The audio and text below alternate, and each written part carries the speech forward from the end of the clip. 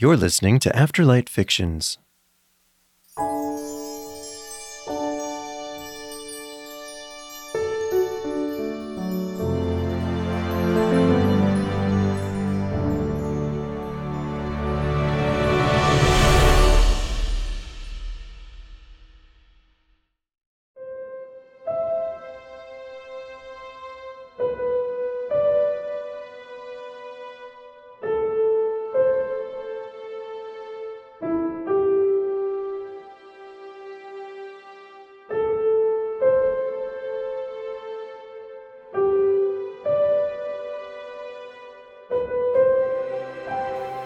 Have you ever just looked at it all?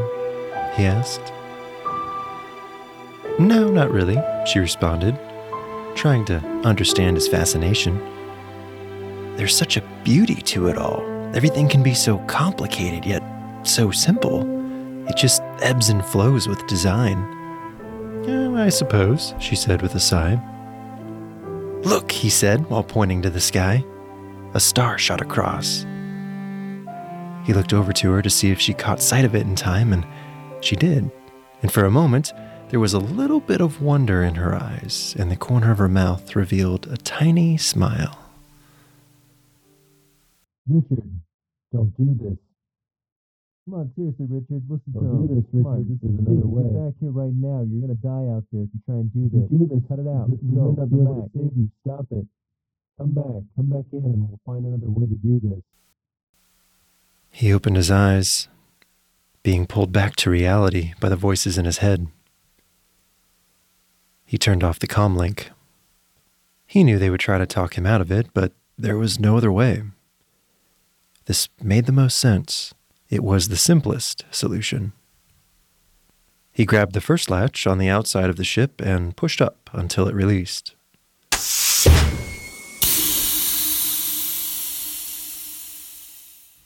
Two more to go, he thought, while looking to the left at the next one.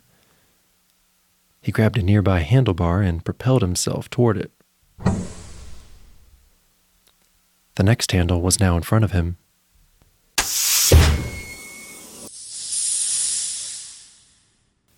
Two down, one to go.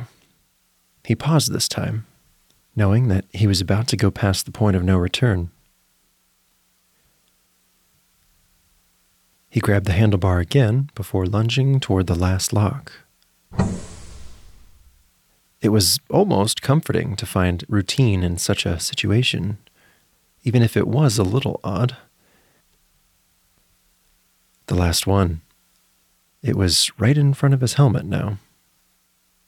One final pause. He admired the sheer amount of damage on the outside of the craft and what it must have taken to cause it. No, don't think about it, he said to himself. Just do it. The longer you think, the worse it gets.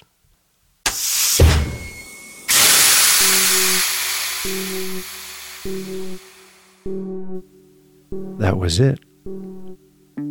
The smaller section with everyone in it was detached. He spun around and didn't look back. Didn't acknowledge the truth.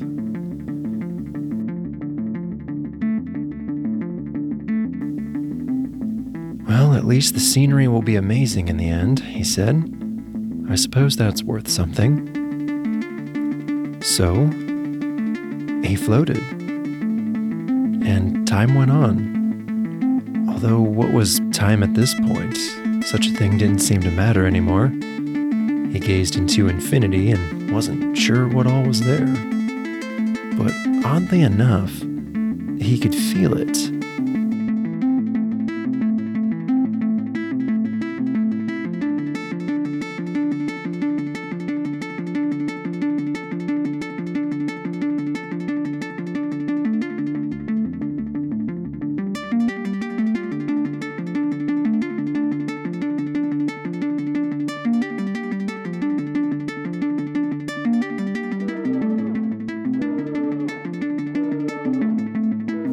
He looked down to acknowledge the alarms from his suit. Just keep looking forward, he said out loud. At all the stars, at all the galaxies, at all the floating pods? Something much different caught his eye now. What is that? His mind, it was like something was trying to invade it. It felt like a sharp object stabbing him in the brain. What is this, he thought. Ugh, my head. Oh my gosh. Ugh, stop. All of a sudden, he felt a pop in his mind, almost like a knuckle was cracking. He caught his breath and tried to regroup. The pain was starting to lessen. That's when they started. Voices. They were all talking about different things. It wasn't in a way that made sense, though. It wasn't familiar, but somehow he still understood. The voices became one. Their tone was now less friendly. He could feel goosebumps running down his body as a shot of fear worn his entire being. This was not something kind. This was not something looking to negotiate. It was a predator, and he felt like the prey. He could feel this entity assessing him from the inside out. There was a hatred for him that he could almost taste, but it made no sense to him. Why would it hate him so much?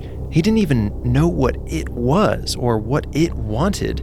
It seemed so unfair to be judged so harshly for crimes unknown. What an odd thing to complain about in a time like this, he thought. Unfair. What a word. Am I a child now? He sensed an amusement from the entity, almost as if it understood the entire debate he just held in a matter of seconds.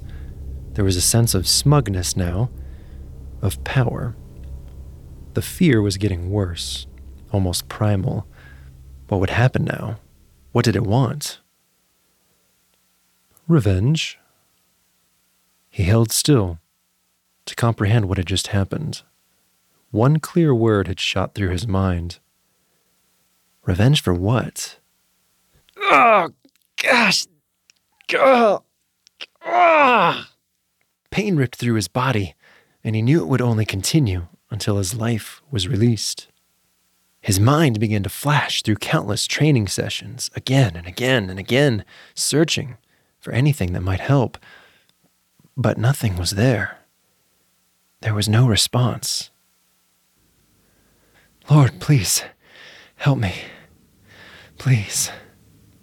It was then that the pain worsened, as if to give one final stroke of hate.